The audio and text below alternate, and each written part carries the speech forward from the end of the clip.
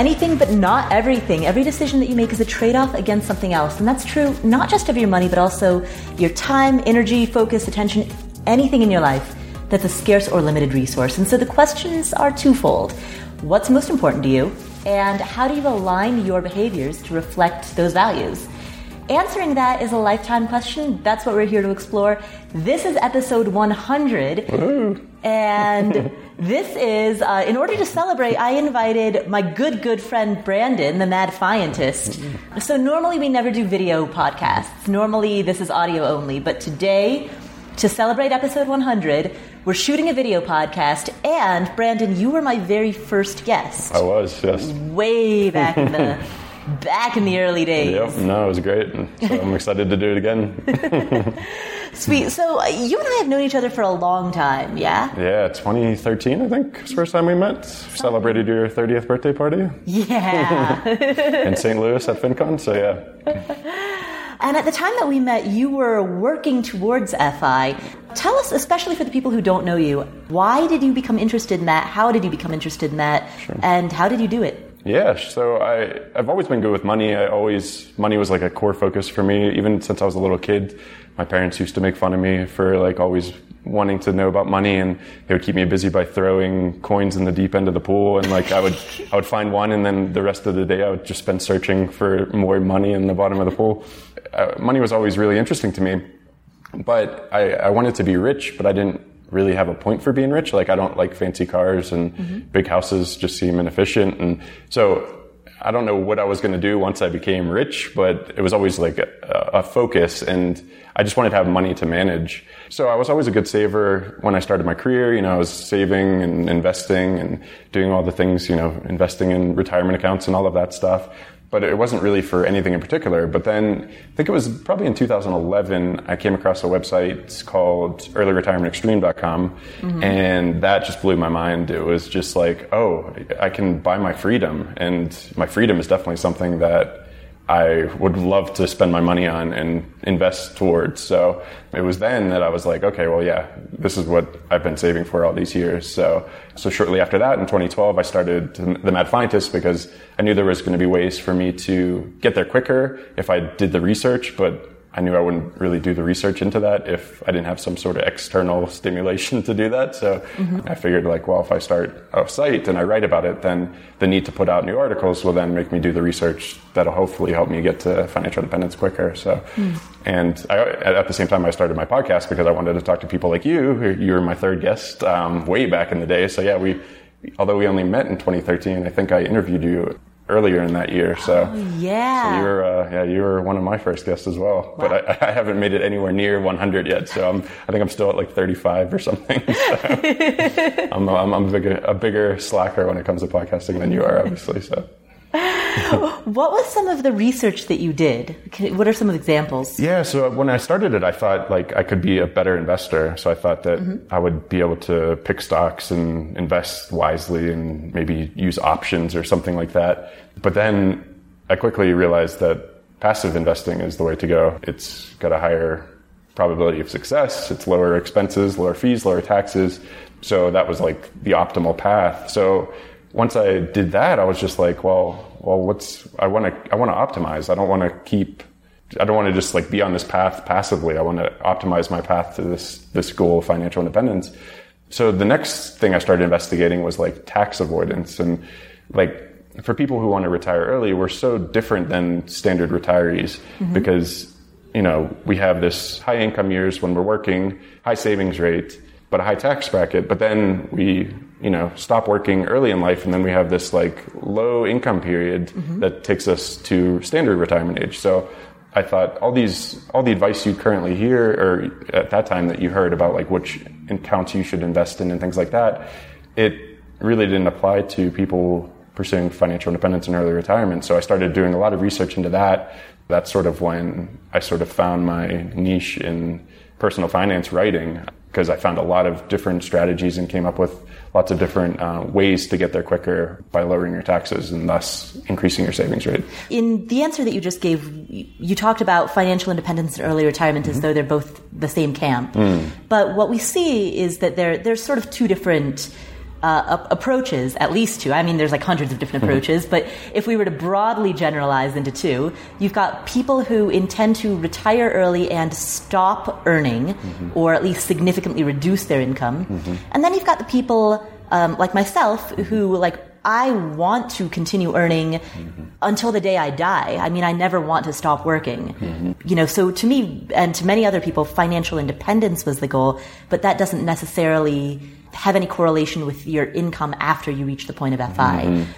What did you find with regard to tax strategies, planning for FI people specifically? Sure. So I'm the same as you. It was never about early retirement for me, and that's why I'm the mad fientist and not the mad ER. Yeah, because it was never about early retirement. I just wanted the freedom to work on the projects that I was interested in and excited about, and whether or not they earned money or not, it didn't matter. So I was the same as you. I was always striving towards financial independence, but still considering the fact that, I probably assumed that I was still going to earn after quitting my normal job.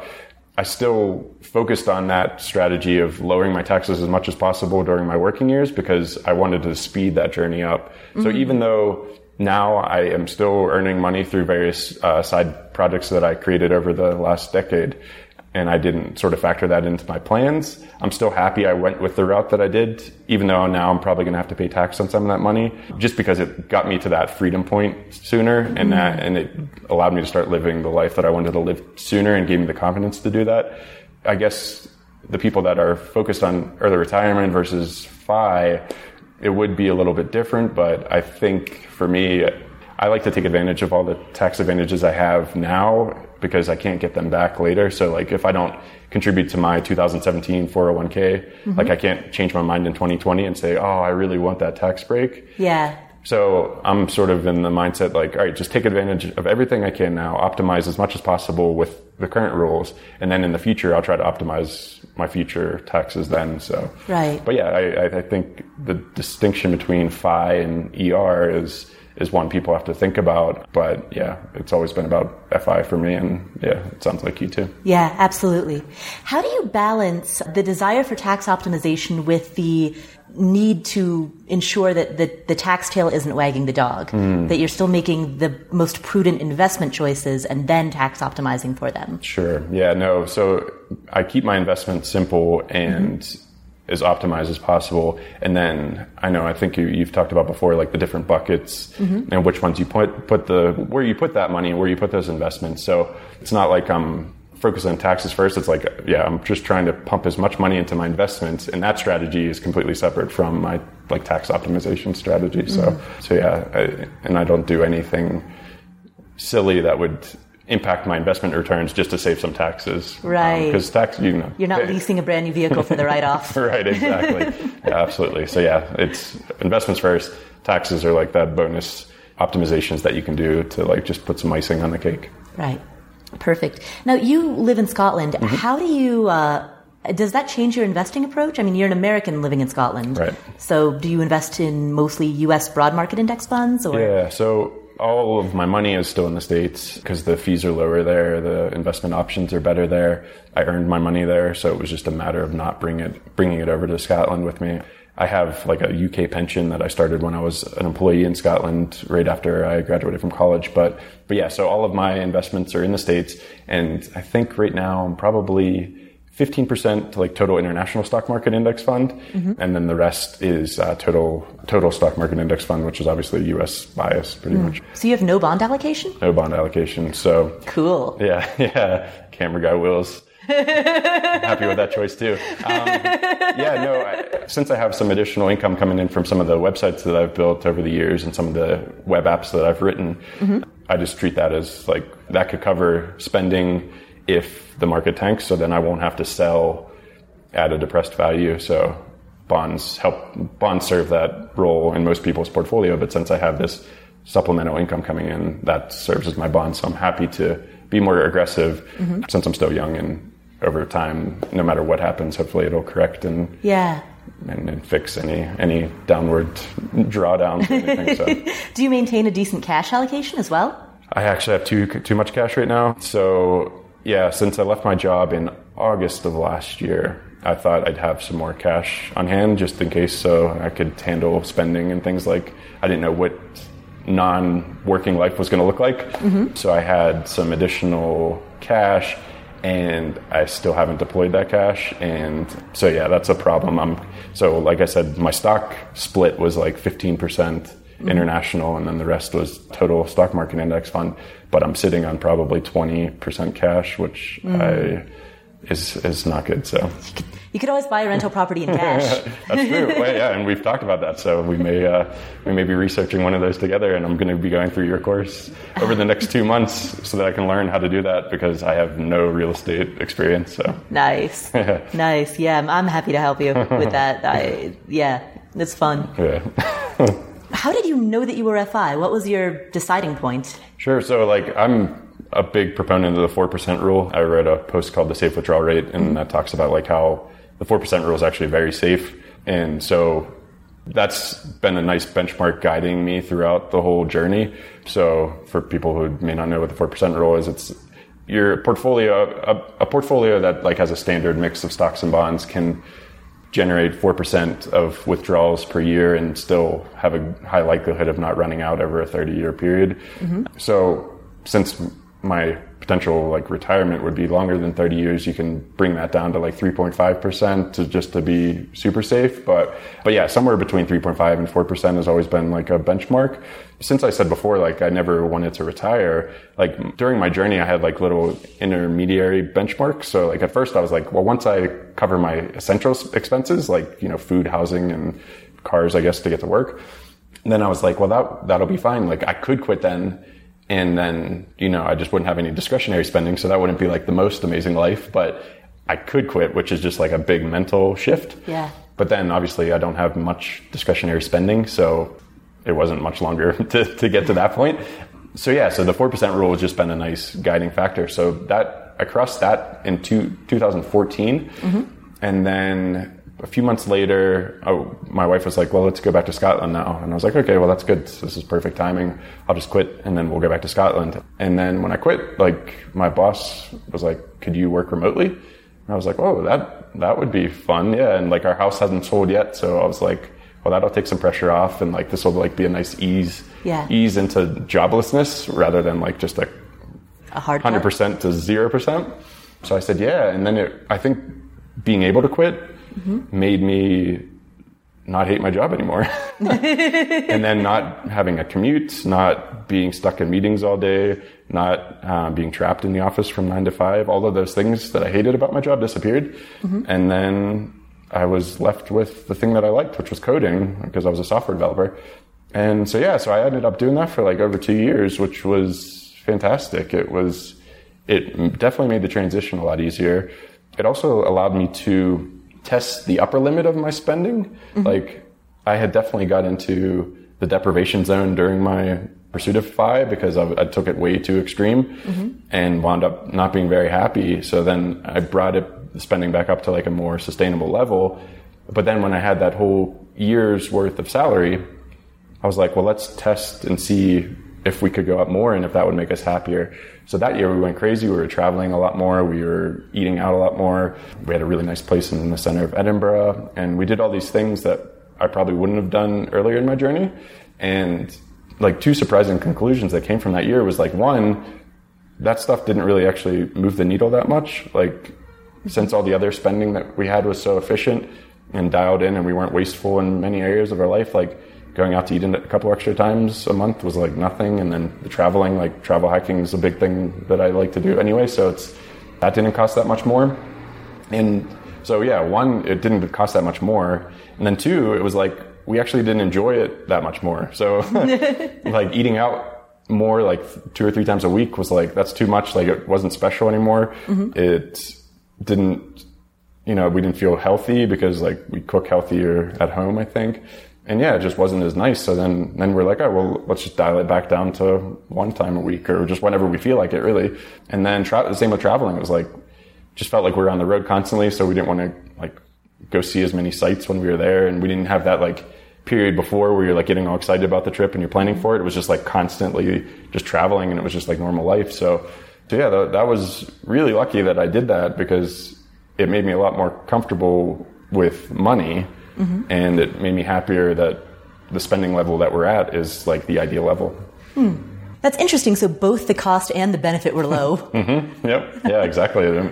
It was not something I expected, but yeah, it was great just because I don't think I would have given myself the opportunity. And then I could have gone through my whole life like feeling like, one, I was either depriving myself, or two, like worried that spending was like off in some way. But now it's like, I feel like, yeah, it's perfect. And we can't, since, like I said before, like extra income's coming in that I'm not expecting. So I even said to my wife, Jill, I was like, all right, think about anything that we could spend more money on or buy that would make our lives better or make us happier. And the only thing we could come up with, and we racked our brains, we're like, all right, we don't need a better car. Like, our car takes us places and that's all it's for. Right. Our house is perfect. We're renting a flat in Edinburgh and it's beautiful. I love it. And we do everything we want to do. So I was like, what can we do? And the only thing we could think of was a couple new pillows and a mattress topper. So I ordered them that day on Amazon, and it was like $100.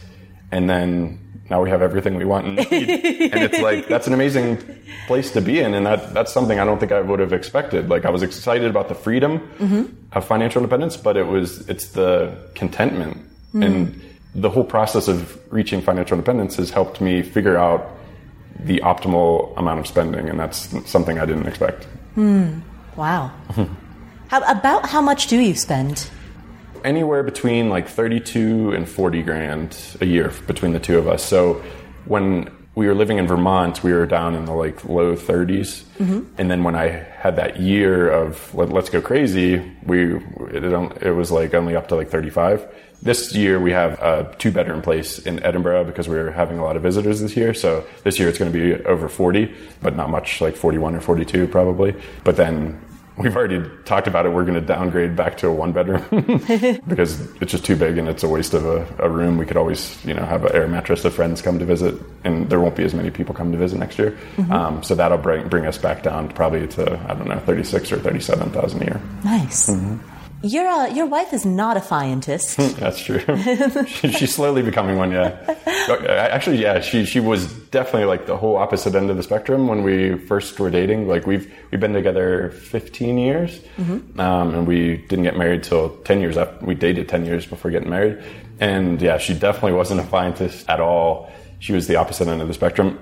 Not so much like a really big spender, but she just didn't care about money. Like, money didn't matter. It was like, she never like just spent crazily, but she never like looked after money or worried about it.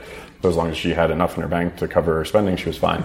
But yeah, over the years and just meeting a lot of people like you guys and other friends that I've met through the blog, and then hearing other interviews with other people, she's come completely around to the idea, and she's actually probably more frugal than I am now. I've relaxed after hitting my goal and, experiencing that year of spending more. But now she's like all into it, and she's like so much happier as well, which is great. So yeah, she's fully on board, and she sees the benefits of thinking about this stuff and adopting this lifestyle of like conscious spending and saving everything else towards like this freedom. Nice. So tell me about after you became, first of all, when were you officially FI? Sure. Yeah. So that was like sometime in 2014, but then, like I said, I worked for another couple of years after that. But yeah, no. So 2014 was weird because, I'd been working so much towards this goal, and then, like I had said, I started depriving myself during that time, like the years prior to that 2014. And, we were isolated in Vermont, and I didn't want to spend money on anything because I was like so focused on this goal. So by the time I hit my number, it was like so anticlimactic. And because I think up until then I was like delaying my happiness, like, oh, I'll be happy when I hit FI. Yeah. But then at the end of the day, it was just like another number on a screen. Like, it was, $1 more than I thought I needed. But it was like, who cares? Like, I had neglected my happiness so much in the years prior that when I got to that point, it was just like, well, this is it, So that's why we decided to move back to Scotland. We're like, all right, this isn't healthy what we're doing. Like, we're isolated. We're not really having a good time. So let's just go back to Scotland, be closer to friends and family, and try to get out of the funk that we had worked ourselves into. So yeah, actually hitting the number was very anticlimactic in 2014. But then by the time I quit in 2016, we were both in a much better place, and we had spent those years like focusing on happiness and doing things with friends and family. And so that was a much better transition, was when I actually left my job. So 2014 hit FI, 2016 August 1st, I think was my last day. And then it's just been... But so going back a little bit, you found Early Retirement Extreme in 2011, and that's when you became super gung-ho about FI. So we're talking only 3 years between when you discovered the early retirement movement versus when you actually hit FI. Yeah. How did you do that in 3 years? Well, yeah, so that, like I said, I was always good with money, so I was always saving money. So I had a, very high net worth, probably for my age group, even before finding it. So I had a nice head start. So I had student loan debt, but it was like a few $1,000s at like 2% or less. I think it was actually less than 2%. And that was the longest thing on my credit history. So for all my travel hiking stuff, I was like paying off the minimum of that. Yeah. But yeah, besides that, like we didn't have any like car loans, or we had a mortgage that was very reasonable. I think we paid $581 a month. Wow. Yeah. Wow. So like, and I had always been a software developer, so my salary had always been good. And so yeah, so I had a much bigger head start than most to find this path. I know a lot of my readers, they may be in debt, they may be spenders that they're trying to like reverse these behavioral attributes about themselves and like go from spender to a saver. But luckily I didn't have to do that. So you'd accidentally been planning for it before you knew it. Right. Yeah. No, yeah. I was planning for being rich, which again, like I said at the beginning, I was like looking back on it, it's like, what would I have done with rich? Like, I would have just had a bunch of money, but I would have kept working and then had more money, and because I wouldn't have bought like a fancy boat or something. Can't picture you with one. No, exactly. So it was a pretty quick transition, and like 2014 was like pretty bare bones. So like that was like just right at 4%. So I'm glad that I didn't actually step away then, because I think I would have freaked out a little bit. But having those extra years of income made it like a much easier transition, and definitely less stressful for me, because like for someone who has spent my whole life like saving and getting so much pleasure out of putting money into these accounts, it would have been a very hard transition to be then like, okay, no more saving, start drawing out of these accounts. Yeah. And I don't think psychologically I could have done it. And I think that's what my wife was most worried about. She's like, how are you going to go from being this amazing saver your whole adult life to then drawing out of those accounts? And I was like, I don't know, but that's the whole plan. So hopefully it works out. And so it would have been tougher, but luckily, just the way it all worked out. Yeah, actually, that brings up a really good point, because this is something I write about from time to time. Many people refer to savings as delayed gratification. But for you and I think both get a lot of gratification out of putting money into an index fund. Like, that's not delayed gratification. I love that feeling of like, going online and clicking. And it's just a few like clicks of the mouse, like, but I love the feeling of putting money into an investment account. That to me is extremely gratifying. So how do you cope with, I suppose you haven't really had to deal with this issue, because the irony of FI is that most people who reach it just end up accidentally making a bunch of money. Exactly. It's absolutely crazy. Yeah, the really ironic part is like, so one of my web apps that I built way back in, I don't know, maybe 2010, maybe before I even found out about financial independence, like I had built this web app, and it only now started earning money after leaving my job.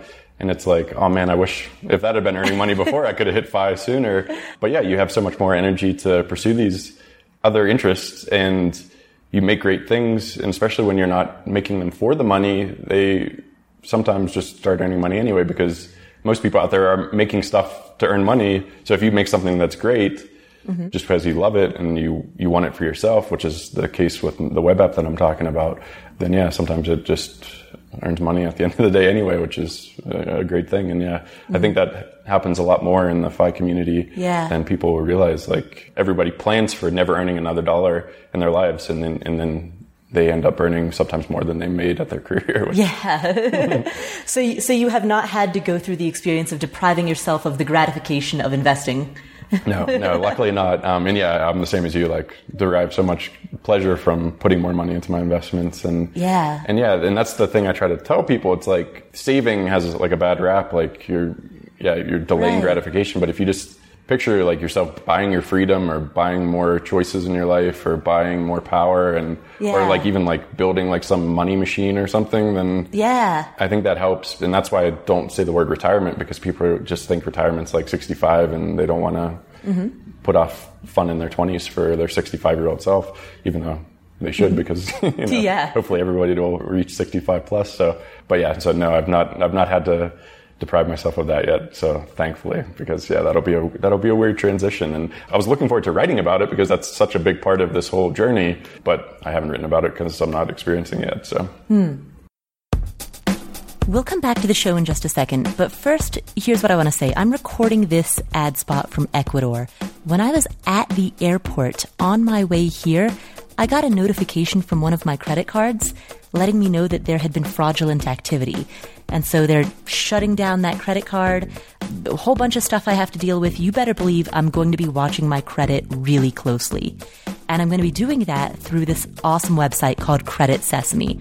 Will and I are both members of Credit Sesame. We've had accounts with them for years. Credit Sesame is a website in which you can check your credit score for free, plus get personalized credit tips to better manage your credit, totally free and updated monthly.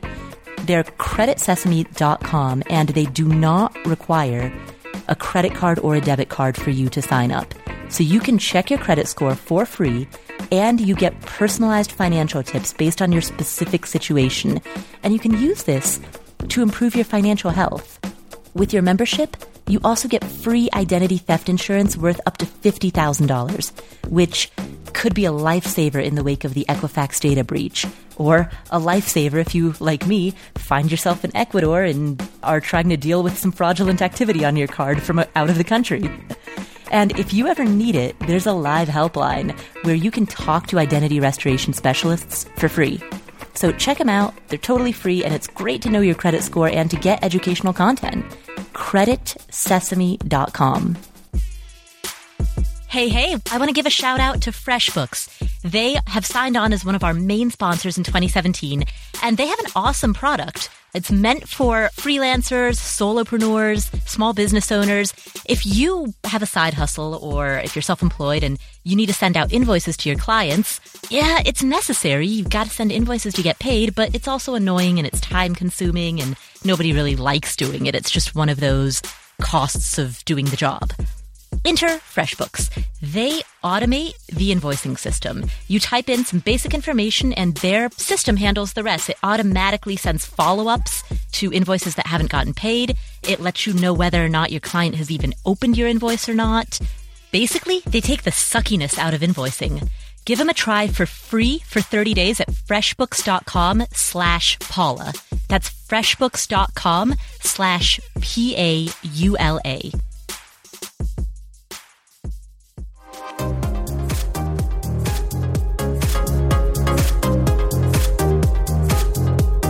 Well, what else has changed for you since reaching FI? Walk me through a day in your life, actually. I'd love to hear about that. So I'll walk you through the day first, and then I'll tell you what changed. Okay. Normal day. So my wife, as you said, wasn't a scientist, but the reason she wasn't a scientist is because she loves her job. So she's an optometrist, and she just has such a passion for eyes and helping people in optometry. And so she still works. Now she works less. She just works like the days that she likes. So she works a couple days in the hospital and things like that. So assuming she's working, she'll get up. She's really nice. She makes me a cup of tea in the morning. And she said that's just so that I stay on her schedule. So since I don't have to wake up for anything, she makes me a cup of tea. And then, so she wakes me up and I'm like, and she's like, here's tea. I'm like, oh, okay. I'll interrupt really quickly. You're an American. Did you drink tea before you moved to Scotland, or is this a new thing? I did drink tea, but not at the scale that I drink it there. Especially her family. It's just like, if I go to my in-laws house, like, it's just like, cup of tea? Yeah, sure. And then like you finish it and somebody else is like, cup of tea? It's like, yeah, okay, I'll have another one. And then it's like just a day worth of tea drinking. And I love it. So I drank tea a bit before, but not to the level I drink now. So, but yeah, so she'll bring me a cup of tea and then I'll do some stuff on the computer. And then I started going to the gym after I quit my job. Like it was always something like, I'll get healthy when I have no job. Like, when I quit my job, I'll get really in shape. And then I quit my job and I was like, I gotta put up or shut up. I have no excuse now. Like I have all day. And I purposely bought myself a gym membership, the cheap one. Mm-hmm. You have to go into the gym before 11 on that cheap one, which is like awesome for me. Oh, otherwise they up the price? Or no, you just can't get in. Oh, so gotcha. I pay for the cheap monthly thing that's before 11 a.m. Which is awesome because, you know, it's something that you're sitting there and you're like, oh, I should write an email. And it's like, oh, there's a YouTube video I should watch. And then before you know, it's like 4:00. Whereas now I can't do that because it's like, oh, I got to get to the gym by 11. So that just kickstarts my whole day. So then I'll go to the gym and I'll spend like probably an hour or two there, which is really nice. And that I'll interject some of an answer to your other question. Like just relaxing with time is something I've never done. Like I'm always like the most efficient way to do this or walk this way because it's the most efficient path. And oh, the light's changing, so I better run and get across the road. And like now it's just like, I'll just stroll. And then it's like, oh, the light's changing, I better run. And it's like, no, I'll just stroll and then press the button and wait. And it's like this whole shift of time in my mind, I think is, so like I'll be at the gym and it's like, oh, I've been here an hour and a half already. And it's like, well, no, it doesn't matter. I'll just, take it slow and just let my body recover and do more. And so yeah, that takes up about my morning, and then I'll come back and shower. In the afternoon, I'll either go maybe to a coffee shop or something to write because for some reason I can't write in my house. Mm-hmm. I think it's more, I need the coffee shop to entice me out, to get me away from the internet, and then I can write. So I'll go out and write, and then there's a lot of like music stuff that I like to do. So that's like a hobby that's sort of taken over my life more, which is what I wanted. You play music? Do you play instruments? Yeah, lots of instruments. And like my ultimate dream is to have an album that I wrote. I don't care if 0 people buy it, as long as I'm happy with it and proud of it. Like that's like, I'll buy it. I may not tell you about it. So that's been like taken from like this thing that I've always put off and like, oh, I'll do that later and that's another thing. It's like, all right, I have to actually do this now because I have no excuses not to. And then Jill will get home from work and then we'll usually cook like a good meal. I thought I would be cooking more, but I'm not cooking as much as I had hoped. But that's something I want to change, and that's something Jill definitely wants me to change too. Because I was like, yeah, I won't have a job, so I'll just cook more. And I do cook more, but I wanted to like learn how to cook like properly, like really good stuff, and like try new recipes. So currently I'm doing like 1 new recipe a week that like sort of pushes me, and then I cook a lot more, just like the normal staples that we always eat. And then we'll maybe watch like an hour of something on Netflix. We don't have cable or anything like that, but we'll like usually after dinner we'll watch something on Netflix. Then we'll read before bed, which has been a really good habit as well. Like no screens. I tried not to have screens like after 10, but now that I'm staying up a little bit later, I've pushed that to 11, so then I can still get some stuff done in the evening. And then read from like 11 till midnight and then go to bed. Nice. Or fall asleep because I'm tired because I worked out and I got a lot done and then and that's pretty typical actually. Wow. And to go back to your other question of like what are some surprising things, like I'd always thought I'd be a perma traveler. Yeah. After I was free, it's like, wow, I can just go anywhere, anytime. But we did that last year. We took like a 3-month trip around the world and I missed the routine that I had developed. Like when normal life is so much better and you are like in complete control of normal life, like there's no reason to escape that as much. Yeah. So I missed the routine. I missed being productive. I realized I get a lot of happiness from creating stuff and like progressing in all these goals that I have, like, in the gym and with the music stuff and writing and mad scientist stuff. And I realized I get so much enjoyment and happiness out of that. So now we're like cutting back and like we're just like really enjoying our like just normal life routine, which has been great. Yeah. Yeah. And you and I were talking about that last night about how much because both of us love travel, but we also love routine and the progress towards goals that you can make from having that routine. And that's, So that's been surprising too. But the most surprising thing is like, so I think I used to say to people like, the whole reason I was pursuing FI, it was never about early retirement. I was like, just like a wimpy entrepreneur. Like I had all these ideas and all these projects I wanted to do, but I was just like too big of a wimp to give up my job and try them. Yeah. So I was like, all right, well, I'll reach financial independence and then I won't have to work. And then I can do all these entrepreneurial ideas. And then it doesn't matter if I make money off of them or not. But then, once I hit FI, and then worked 2 extra years, and then have this other supplemental income coming in that I didn't expect. Money doesn't matter to me anymore. It doesn't drive me. So all these entrepreneurial ideas that I had were all because like, oh, I think that could make money, or this could earn more money. And like, that was always the main motivation for these things. But then now that money is not a source of motivation anymore, for the first time in my life, like, it's a very weird position to be in, because you've already lost other sources of motivation, like impressing your colleagues or working up the corporate ladder, or, you know, getting a good praise from your boss. And so those are gone. Those sources of motivation are gone. But then to lose money as a source of motivation, it was just insane to me. So that's something I've been trying to process for the last year. And it's like, all right, so money is not the motivation. So what is? And that's why I'm like focusing more on like just this music stuff and like creating things just for the joy of creating them, and just the feeling of like having something put out in the world that wasn't there before. So that's sort of more what's driving me. Whereas if you would ask me 3 years ago, what you're going to be doing after you quit your job and what's your main motivation going to be, it's going to be like, all right, I'm going to be an entrepreneur. I'm going to build all these cool companies and products and whatever. And that's just like completely changed. So what's interesting to me about hearing you say that is that I've met a lot of people who say, oh, you know, I don't care about money at all. I'm only interested in art or music or, you know, whatever their passion is. And so for the majority of their life, or at least their life up to this point, they're broke, like they're paycheck to paycheck, and they say that they're happy with it because they get to focus on their art. And it sounds like you're doing exactly the same thing, but from a position of strength. Which is a very, very, I feel very fortunate to be able to do that, because I don't have those stresses that many people probably do with, you know, other things. So I can focus on it fully and not put pressure on myself to like, oh, I need to hurry up and get an album out so I can tour or whatever. Yeah. And it's like, I'm just like enjoying the process.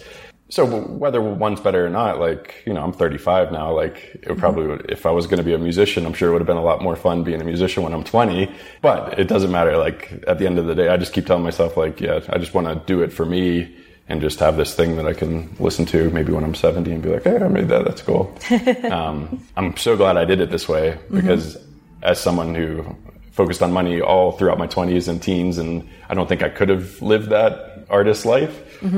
But yeah, living it now at a position of strength is definitely a lot more enjoyable. Yeah, that was actually exactly going to be my follow-up question is, do you feel deprived in any way from not having done it at the age of 20? No, I always had an excuse. Like this is a big procrastination thing I always dealt with. Like I could have done it at 20, but I was always more focused on money and concerned with that. And I was like, oh, it was always just like a dream. I don't know if it was even a dream that I always thought I would have, that I would actually accomplish. It was more like, I just liked having that dream. Like, yeah, eventually I'll write an album, which then made it very scary once I did quit my job. And it's like, oh, I really have to do this. And then, you know, my fragile ego was like coming up with new excuses to not do it. Whereas like my 20s, it was like, oh, you have to work or you can do a side project. And, you know, then that's why you're not doing it. But one day you will, you'll do it one day. But now it's like, I have no excuses. So then my ego's like now coming up like, oh, you're too old. Oh, you started too late. You're not going to ever do it. But luckily I've fought through that. And over the last few months, I've just focused on like just putting in the work every day. And that's been super productive for me, because I can see over the last few months just how much I've progressed. And it's like, if I stop focusing on all those things that I'm trying to talk myself out of, like all the reasons why it won't work, then if I just keep doing the work and enjoying the work, then that's a win in itself. Like I'm doing something where I'm progressing every day and being creative, and that is a win anyway. So yeah, it's been a hard year, because when, like I said, when you have no more external sources of motivation, it all has to come from within. And yeah, then you're doing these battles that you've battled with before, but you have no excuses now. So it sounds like reaching FI has forced you to face your personal demons, and it's forced you to grapple with a lot of personal development. Absolutely. Yeah, I couldn't agree more. Yeah, and it's been very interesting. So we're here in Ecuador, going to be talking at a Chautauqua, and I'm sure a lot of the attendees are probably going to assume that I'm talking about, I don't know, taxes or something that I've written about a lot, but it's really about working through that and trying to figure out what you're doing next and how important that is. And then also like how you can then achieve the things that you want to try to achieve after you reach financial independence. So I think that's the most critical part, because so many people they know their job sucks and they hate their boss, and that's all they're thinking about. They're like, I just want to get away from him or her, and I don't want to have to go into that office every day. Mm-hmm. But then it's like, there's a lot of good stuff that comes from your job that you're not going to have anymore. And you have this whole world that's open up to you. You have 60 plus years that you're filling 365 days a year with something, and you need to sort of start thinking about that. So I think that's the most critical point that a lot of people miss, because they're just so focused on running away from something that they don't like. Escaping from something rather than escaping into something. Exactly. Or leading into something. Mm-hmm. Have you ever had to battle just days in your post-FI life, days where you just were tempted to fritter the whole day away, like laying in bed, browsing the internet, looking at cat videos, or whatever it is? Yep. Yes. So I have. So at first I was really hard on myself, and I would beat myself up at the end of the day and feel really guilty, feel really terrible.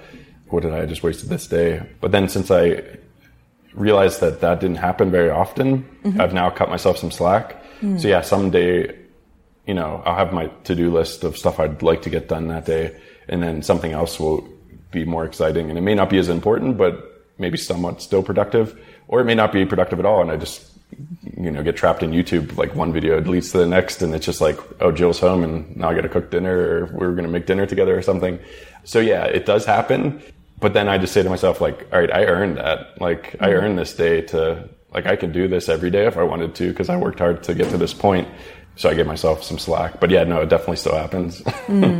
Have you ever, so a little bit of a strange question, you know how sometimes you meet older retirees who just don't have anything going on, and both in terms of hobbies as well as in terms of mentally, they don't really have a whole lot happening.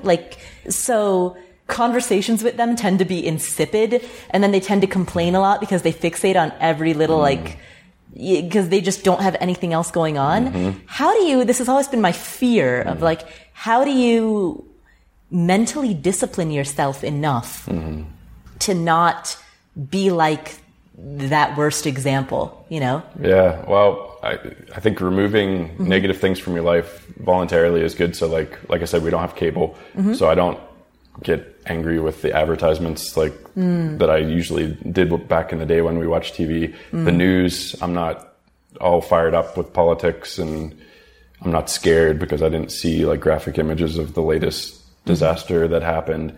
And I'm so focused on these things that I want to get better at that I feel like there's no time to just sit around complaining, because I luckily have these things. And that's why I think it's so important to have them, because otherwise when you leave your job, there's going to be a huge void in so many aspects of your life. And if you don't have something to try to fill that, you're going to be, have no direction. You're probably not going to be you're probably going to be less happy. And then you could get down into that spiral of then just being the curmudgeon-y old person that just complains about everything. So that's why I think it's just super important to have these things that you're working towards and making progress on and getting better at, and engaging your mind, and also getting better, healthier, and engaging your body, and just working, just keep progressing towards things. It's just stuff that you pick rather than your boss. So the theme that I'm hearing is that happiness comes from making progress. To me personally, there may be somebody out there who is just working to retire at 35 and they just want to play golf all day, and that's fine. And they don't want to even that's the other thing I'll probably be talking about in my speech. And it's that we're in this position where you could really succeed. If you love golf, you could potentially be in the PGA Tour, because you could go out and practice all day when everybody else is working. You could use some of your money to pay for a pro to teach you how to do it.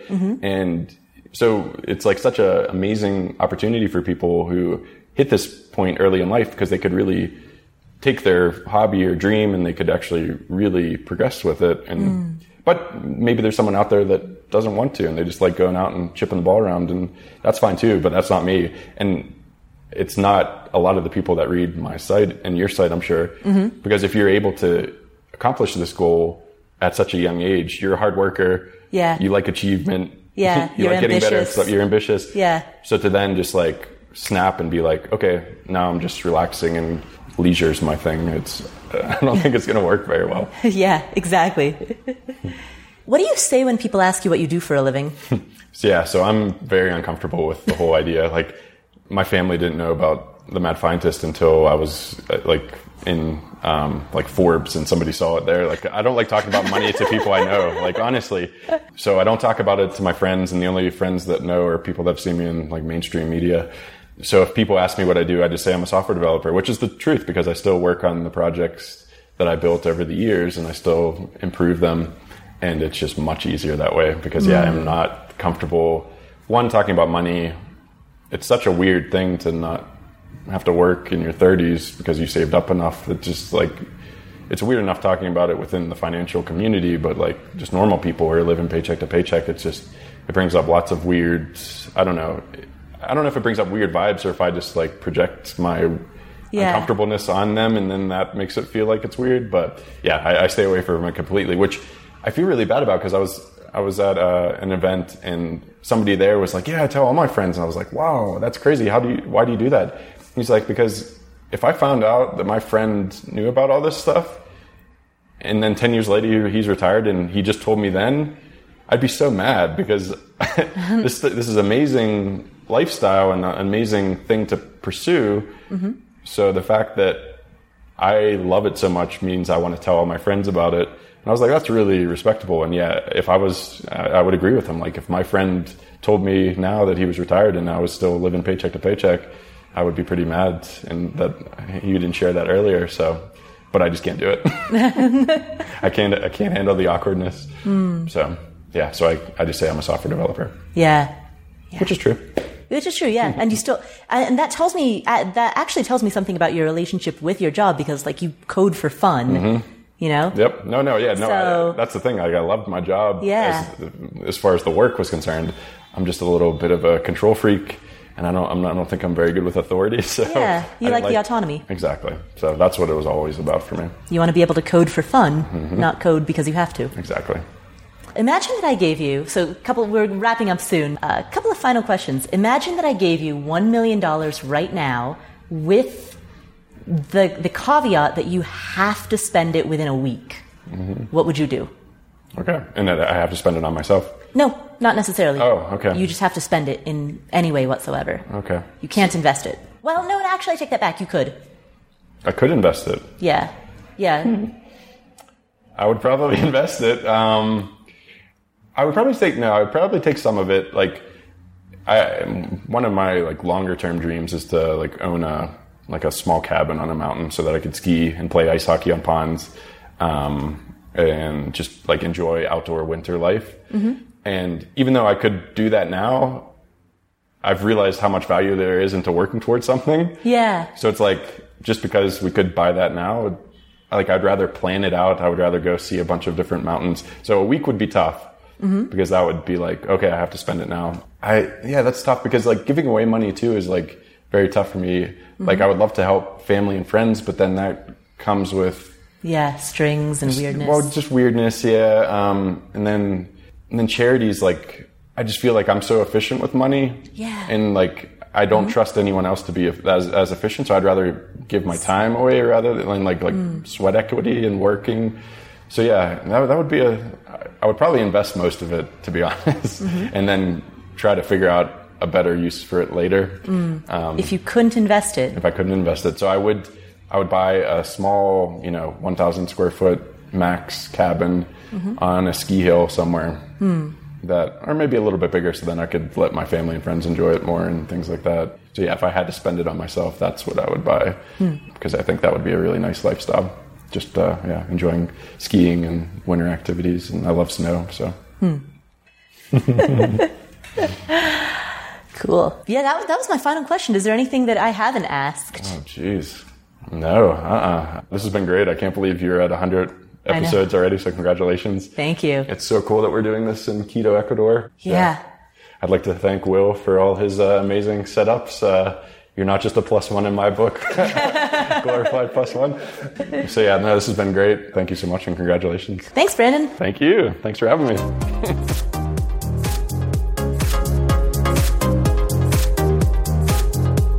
What an awesome awesome interview for episode 100. Thank you so much, Brandon. So the reason that I was excited to bring him back on the show is because Brandon was the very first person that I interviewed when I began this podcast. And so it just felt right to bring him back for episode 100.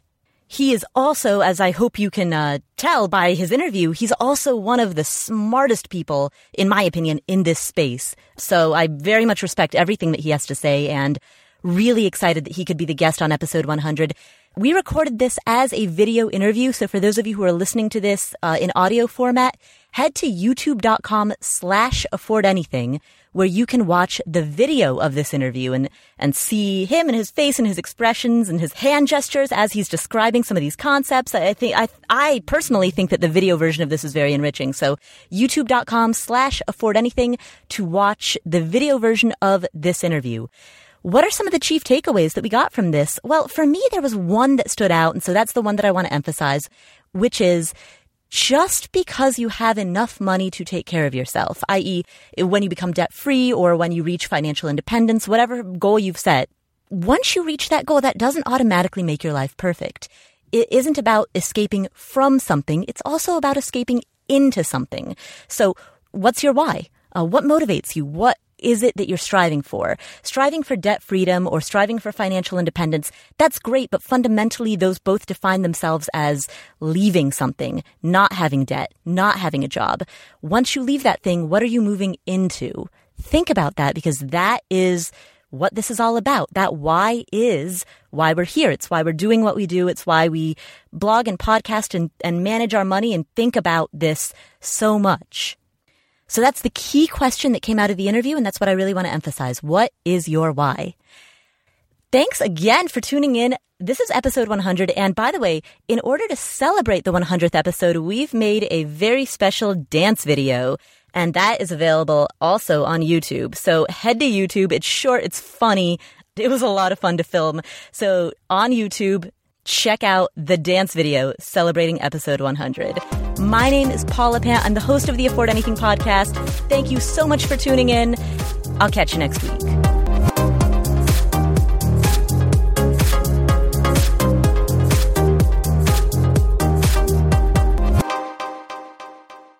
Wait, all right. Final question. Sure. This one's for the after show. The first time that I interviewed you, I asked you, who would you rather be locked with in a room for an hour? Warren Buffett or Britney Spears? Do you remember your answer? I do remember this. I think I asked, was my wife there? You asked, am I married? Am I married? Yeah, that's right. So yeah, no, it would definitely be Warren Buffett. I wouldn't, an hour would be too much with Britney, I think. For many reasons. I wouldn't need an hour, but Warren Buffett. Which I'm not sure if that was my answer then. No, I think back then it was Britney. I'm older now, so yeah. Older and wiser, yeah. What would you ask Warren? Oh, man. That's a good question. I think I would talk to him about his relationship with money and how he's been able to really, it's obviously not a motivating factor because he has so much that he'll never run out in any possible way. And just how he came to that conclusion, because even up until a year ago, I would have thought that money would still motivate me, even though I had enough to realize that was definitely enough. Like, that was my core happiness. I still find it hard. Like, I still find it difficult to remove money completely from an equation. And I'm always looking at my stats and I'm like, ooh, this month's less than last month. And it's like, it's all bonus money, but it still hasn't left completely. And it's like, so I would talk to him about that and be like, how have you reached this Zen-like state with your relationship to money? Because I think that's very important, because he seems happy and he does what he loves, and he has more money than anyone. So he doesn't let it pollute anything in his life, or from an onlooker's perspective. But so yeah, I think I would talk to him about that, because the investment stuff, like, I'm never going to do what he does. I don't want to read annual reports, and there's so much other stuff I want to do. So it's not like I would ask him investing questions, because I'm quite happy investing in index funds and just doing it for the long haul. So be more that relationship with money.